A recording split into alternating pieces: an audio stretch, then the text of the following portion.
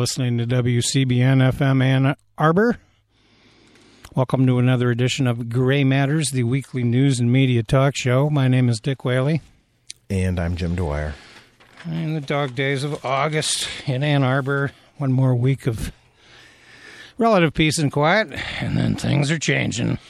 You know, I have to say, though, that the drive in here was a little fraught. Traffic seems to be getting worse and worse in Ann Arbor. There are a lot of construction projects that are contributing to that, of course, all the work on State Street. There might be a race tonight, too, because I was over at the copying joint, and I noticed orange bags everywhere. Oh, well, that's part of the fun, too. But just two quick little tips for drivers out there. If you are in the middle of traffic, say at a four-way stop, this is something I just witnessed, and you don't quite know where to go, and you're looking at your phone as traffic continues to accumulate behind you, just make a right turn, pull over, and figure it out and get out of the way of traffic. Also, there's this little thing called going around the block. If you missed your turn, don't do a U-turn in the middle of the road. Saw one of those just this afternoon. A U-turn in the middle of traffic just incredible. All you got to do is go around the block, people, and you can catch that turn that you missed. Yes, indeed. And hopefully we won't miss Donald Trump. He's on vacation. Thank God. What kind of mischief could he get up to? He's all alone. He's there by himself, they say. I think the family are taking a well-earned break from him as well, apparently. Yeah. Imagine how much fun that must be, right? So, he's at a golf course in New Jersey, just him and his Twitter thumbs. And, of course, he's been promoting conspiracy theories over the weekend. I am afraid that I will never become an expert on the Jeffrey Epstein saga. But regarding conspiracy theories involving this, let's just say quickly up front, nobody knows what happened. Exactly. Nobody will know what happens until an investigation is allowed to occur. The extent to which anybody can trust Attorney General William Barr is, of course, a complicating factor. But I have hope that the Inspector General of the Department of Justice can determine what, in fact, went wrong here. Clearly, things went wrong. Having said that... Mistakes were made. Having said all that, of course, I, again, while remaining, patient until actual facts emerge, I will say up front that I wouldn't be at all surprised if there turns out to be foul play involved. I mean, are there rich and powerful people willing to pull strings and make connections to prevent certain people from testifying? Well, the Crown Prince of Saudi Arabia has ample cash at his disposal to pull strings and make arrangements. And, of course, already mentioned the sort of eyes wide shut scenario that this Epstein saga seems to reveal, the tip of an iceberg of that sort of secret elite world of sleaze. So while it remains entirely possible that this was a hit, we won't really know. One thing is sure, this conspiracy theory that Clown Pants is floating is that this is part of the Clinton hit list. I really doubt that Bill and or Hillary Clinton or their team of secret Clintonian ninjas were able to pull this one off. That much we know did not happen. Well, and that's part of the problem with these speculative conspiracy theories, Hillary Clinton and Pizzagate. Of great interest to me on the Epstein matter, it runs as follows. On Saturday morning, before Epstein committed suicide or was murdered, we don't know. And let's be honest here. I mean, an investigation is going to probably take 2 years. Right. The Inspector General allegedly was investigating for over 2 years whether or not James Comey broke a law by revealing classified information. Comey had taken notes of his strange meetings with Donald Trump and had written down contemporaneous notes on the subject. And these notes were apparently circulated within the FBI, but also to a professor friend. Anyway, he concluded that there was no criminal act by James Comey and that the documents were going to be downgraded to confidential. We've talked before about how they overclassified documents in the U.S. government. That continues to be a big problem. But, of course, the documents are of great interest here. Friday, a judge ruled on behalf of the Miami Herald and other media outlets that documents were to be released related to a confidential agreement that had apparently been signed. There was a defamation lawsuit that was filed by Virginia Giuffre. I think that's how her name is pronounced. Giuffre. It's spelled Giuffre. A lawsuit that was filed in 2015 and interestingly settled in 2017. Michael Cohen's role in this is unclear, and I'm not even going to accuse Michael Cohen of any role in this. But of the 2,000-page documents, this has caught my eye, and I want to read this because it is startling. This is an article by Benjamin Weiser, and there was a large staff of New York Times reporters that probably went over the 2,000 pages in quick order. I mean, it's pretty hard to finish War and Peace twice in one day. So I'm sure they distributed some segments to one another. Yeah, you break it down. Conclude, you do the first 150, you do the... Anyway, this is what appears in the Saturday New York Times newspaper before Jeffrey Epstein died. About 2,000 pages of the materials were posted online by the appeals court on Friday, providing a high-definition glimpse inside what federal prosecutors have now said was Mr. Epstein's long-running sex trafficking operation. The fullest account is provided by Miss Giuffre, who claims that Mr. Epstein turned her into a sex slave. In a sworn deposition, this is the key paragraph, she said that she first met Miss Maxwell, who is the madame of this mystery. This is the daughter of publishing magnate Robert Maxwell, who died mysteriously on a boat in the middle of the Atlantic Ocean. Yeah, and there were a lot of conspiracy theories about that, I might add, that we don't need to get into here at this time, but there were some rumors that Mossad might have had a role in that. And I'm sure they have agents in the Manhattan Federal Probably Penitentiary. The daughter of Robert Maxwell and Mr. Epstein in the summer of 2000. This is when Ms. Giuffre first met Epstein and Miss Maxwell. When she was 16 and at the time was working as a masseuse at the spa of Donald Trump's Mar-a-Lago. And I'm like, wait a minute. Let me read that again.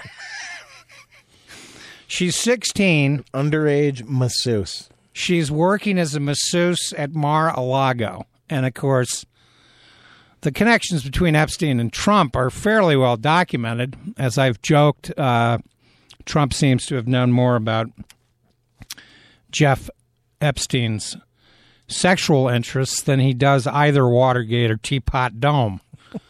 But we'll leave that for another day.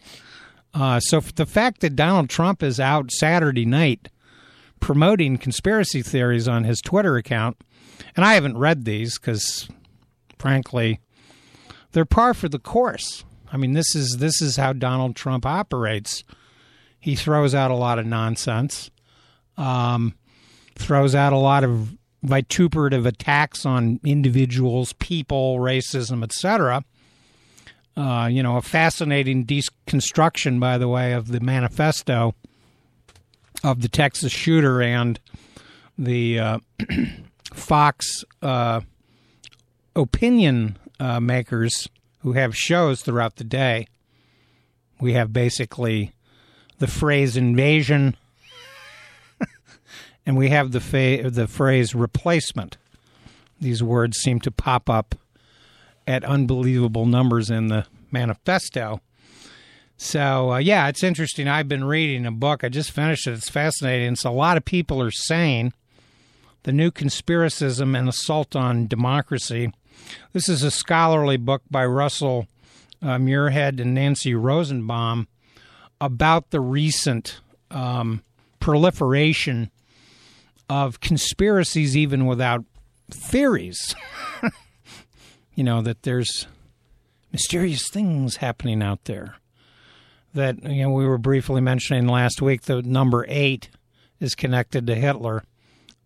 Heil Hitler, being 88, being a number that apparently is being requested by white nationalists at various Department of Motor Vehicles throughout the country.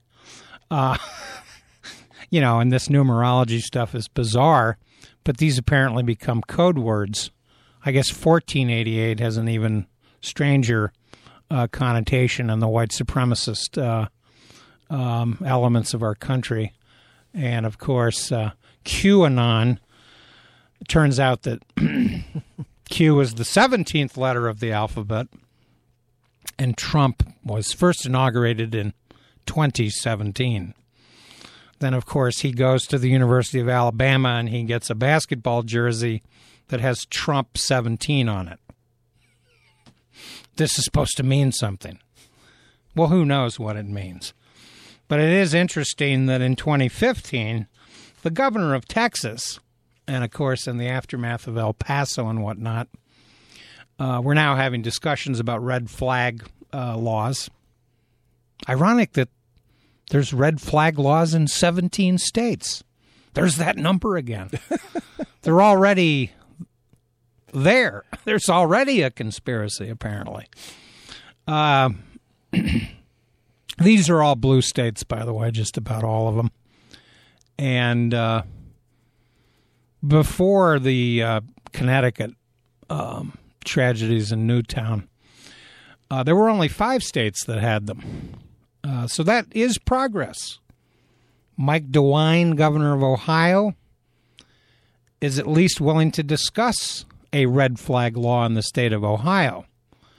But don't hold your breath here about what's going to happen. Donald Trump took $30 million from the NRA. By the end of the week, he was backtracking on any support that he had. Kim Jong-un decided to celebrate the week by firing a couple more missiles into the Sea of Japan as a protest to the joint South Korean-American military exercises. And what does Donald Trump tell us on Friday? I got a beautiful letter from Kim Jong-un. It was 3 pages. It was perfumed, I think. What? What was so beautiful about it? Dear Donald, I miss you so much. This is so wackadoodle.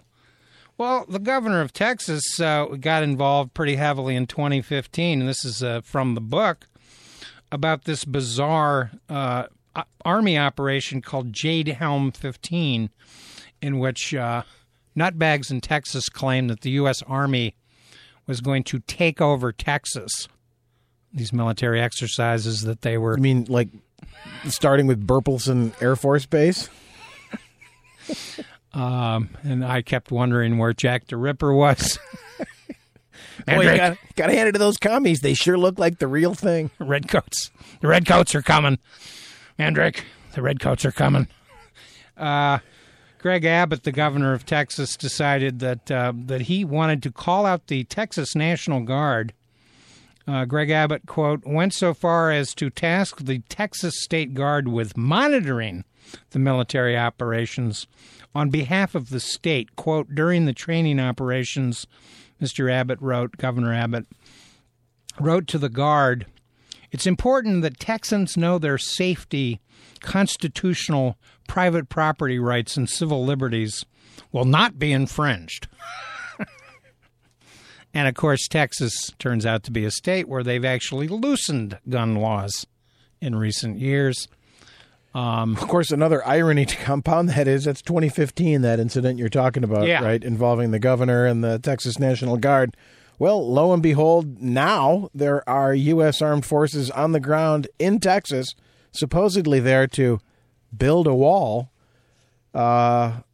That's not really ever been fully resolved as to the full legality of having these troops on the ground in Texas. But that's just part of the slurry. Yeah, and let's remember, by the way, that Donald Trump went to the NRA earlier this year in late April in an address to the NRA. Donald Trump vowed to end the U.S. involvement in arms treaties. He told this to his most loyal supporters at the NRA convention. More questions about Wayne LaPierre and his financial shenanigans. This apparently is being investigated by the state of New York. Yeah, it turns out that he's buying all these fabulous, wonderful lifestyles of the rich and famous, properties, clothes, and automobiles on the dime of this purportedly nonprofit organization, which is, of course, currently under investigation from, I believe, the New York State Attorney General, yes, as to the degree to which they have violated that concept. But he's also been recently, Wayne LaPierre, asking the NRA to, in the wake of these gun shootings, people are mad at me. I need more security. So the NRA needs to spend a lot of money to secure my $6 million mansion from people who don't like me. What, is he not packing a gun? I mean, isn't that their whole argument, is that all you need is a gun and nobody can intrude on your property? So he should just be walking around the perimeter himself with the shotgun. What's the deal, Wayne? And, of course, the explanations of mental illness and video games have sort of evaporated under credibility problems. Trump told the assembled in Indianapolis, home state of Mike Pence, who assured the crowd when he warmed the crowd up, under the president, and this president, Mike Pence said, no one is taking your guns. Well, nobody's proposing taking guns. The minimal proposals that have been made are simply more thorough background checks. I keep forgetting that mental illness only seems to afflict the United States. Apparently, America's the only country that watches video games, which, of course, is dispelled by the fact that there was a massive video sporting event in Arthur Ashe Stadium in New York City a couple of weeks ago, where a young guy from America won $3 million in prize money. I was reading in the sports section, if you can believe this, that it was in the sports section. Apparently there was a big crowd yelling and screaming. I don't know if they were selling guns in the concession stand area. Probably not, because it was the state of New York. But there were 100 million entrants into this World Series of video games where... It's a generational thing where it's an entertainment option that you and I didn't grow up with. You know, we had arcade games. There's folks, our age who play video games, but this is nothing to do with these catastrophes. It's like blaming novels for murder. If Arthur Conan Doyle hadn't written all those Sherlock Holmes stories, we wouldn't have all these complicated murders today. No, that's not how that works. That's pretty ridiculous. And of course, besides promising the duly gathered of the NRA in Indianapolis that Trump was going to end the United States' involvement in the arms treaty, we've had disturbing reports that the United States is planning on stationing missiles on the border of China, which is, where this is going is anybody's guess. Well, especially since there's been increased tensions on China's western border in the Kashmir region. And people forget China's right up there in that corner, too. It's traditionally seen as an India-Pakistan rivalry, but China has an ever-so-watchful eye on that frontier. Well, and there's even a little sliver of it that's allegedly claimed by the Chinese, so it's exceedingly complicated. But fascinating to see the trade war escalate last week while Trump was down in El Paso posing in photographs with babies. That photo of with his thumbs up. Yeah, like, hey, like, dude, clearly you do not know how to behave. This baby was orphaned by a mad gunman, yes, spouting your rhetoric. The father shielded the mother and the infant with his own body. He died. The mother shielded the infant with her body. She died. Yeah. They left kids behind. You got a lot of nerve to smile in that photo, man. Well, he's grinning. I mean, he looks like Sidney Greenstreet with obscene. With a bad toupee on. God. And he's got this thumbs up sign like, that's out of the Roman emperors, I might add. Melania's holding the baby in a kind of bizarre pose herself. And, of course, the baby's uncle is in the photo as well. He's the Trump supporter. He's the Trump supporter, and he also claimed that his brother was, too. The baby had been discharged from the hospital, but was retrieved for the purposes of a photo op. This is grotesque. This is really over the line. And Donald Trump, of course, began to tweet about his trip of healing, which, I mean, frankly, most of the victims in El Paso refused to see the president. This was staged to counteract the fact that the El Paso trip was a flop for Trump, even though he tried to turn this into a PR disaster. And, of course, at the NRA convention, he had to throw in the fact, with this strange line, they tried a coup. Didn't work, did it, so well? Didn't need a gun for that one. Yeah, the didn't need a gun for that one line probably doesn't go over super, super hot at the NRA assembly, but... And, and, of course, this coup d'etat phraseology of Donald Trump is his explanation for, the Russian investigation, the hoax, the witch hunt, he's got 18 phrases for that. Well, and that will continue, by the way. One of the other kind of bizarre little stories of the week was that Peter Strzok and Andrew McCabe have filed lawsuits. That's going to be an interesting one to follow. Yeah, I think they've got a good case. Yeah, they're basically arguing that they were fired, not for misconduct, but for interference by the president. There's a lot of interesting details that stand a likelihood of emerging from such a trial, too. And they have selectively, I'm afraid, reported on Peter Strzok's emails with his lover girlfriend that was in the FBI. This is, office gossip. He apparently denounced some other presidential candidates, so I think they're overstating the bias. Now, Mueller, of course, once he found out about it, felt obligated to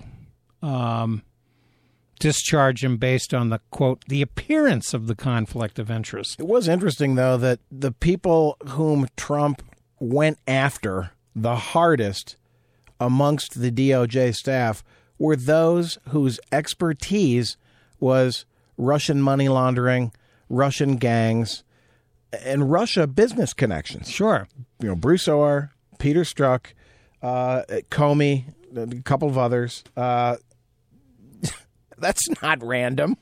Well, it's not random, and also the thing that's amazing about it is Trump spent most of his 2017 not working on reforming immigration.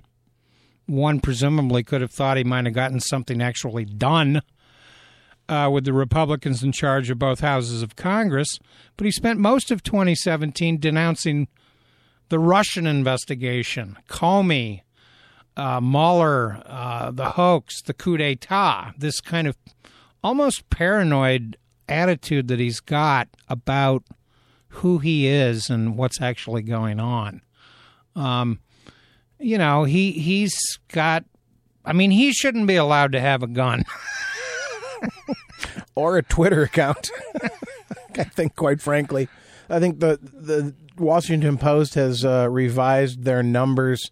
In like 928 days, Trump has told over 1,200 explicit falsehoods, easily demonstrable falsehoods. Well, I heard last week CNN counted 54 or something like that. It was in the 50s. And one thing he didn't comment on, which is surprising because it's his pal Putzi Wutzi, but this ill-fated missile test, which caused regional radiation profiles to spike dramatically, is a pretty startling development. And, of course, Putin has his own complicated foreign policy objectives with these missile developments.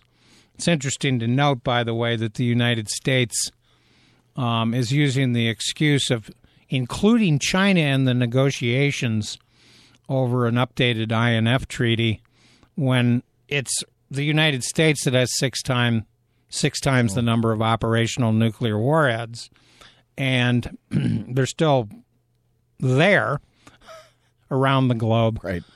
Military exercises in South Korea. I don't think Donald Trump has ever quite grasped what Kim Jong-un is up to, so he's getting taken to the cleaners there. But such beautiful penmanship. But penmanship is outstanding, and he's his little buddy. They can kind of play off one another for their own purposes. And for some bizarre reason, Donald Trump thinks he's somehow going to get the Nobel Peace Prize for these activities. You know what? If he jumped into a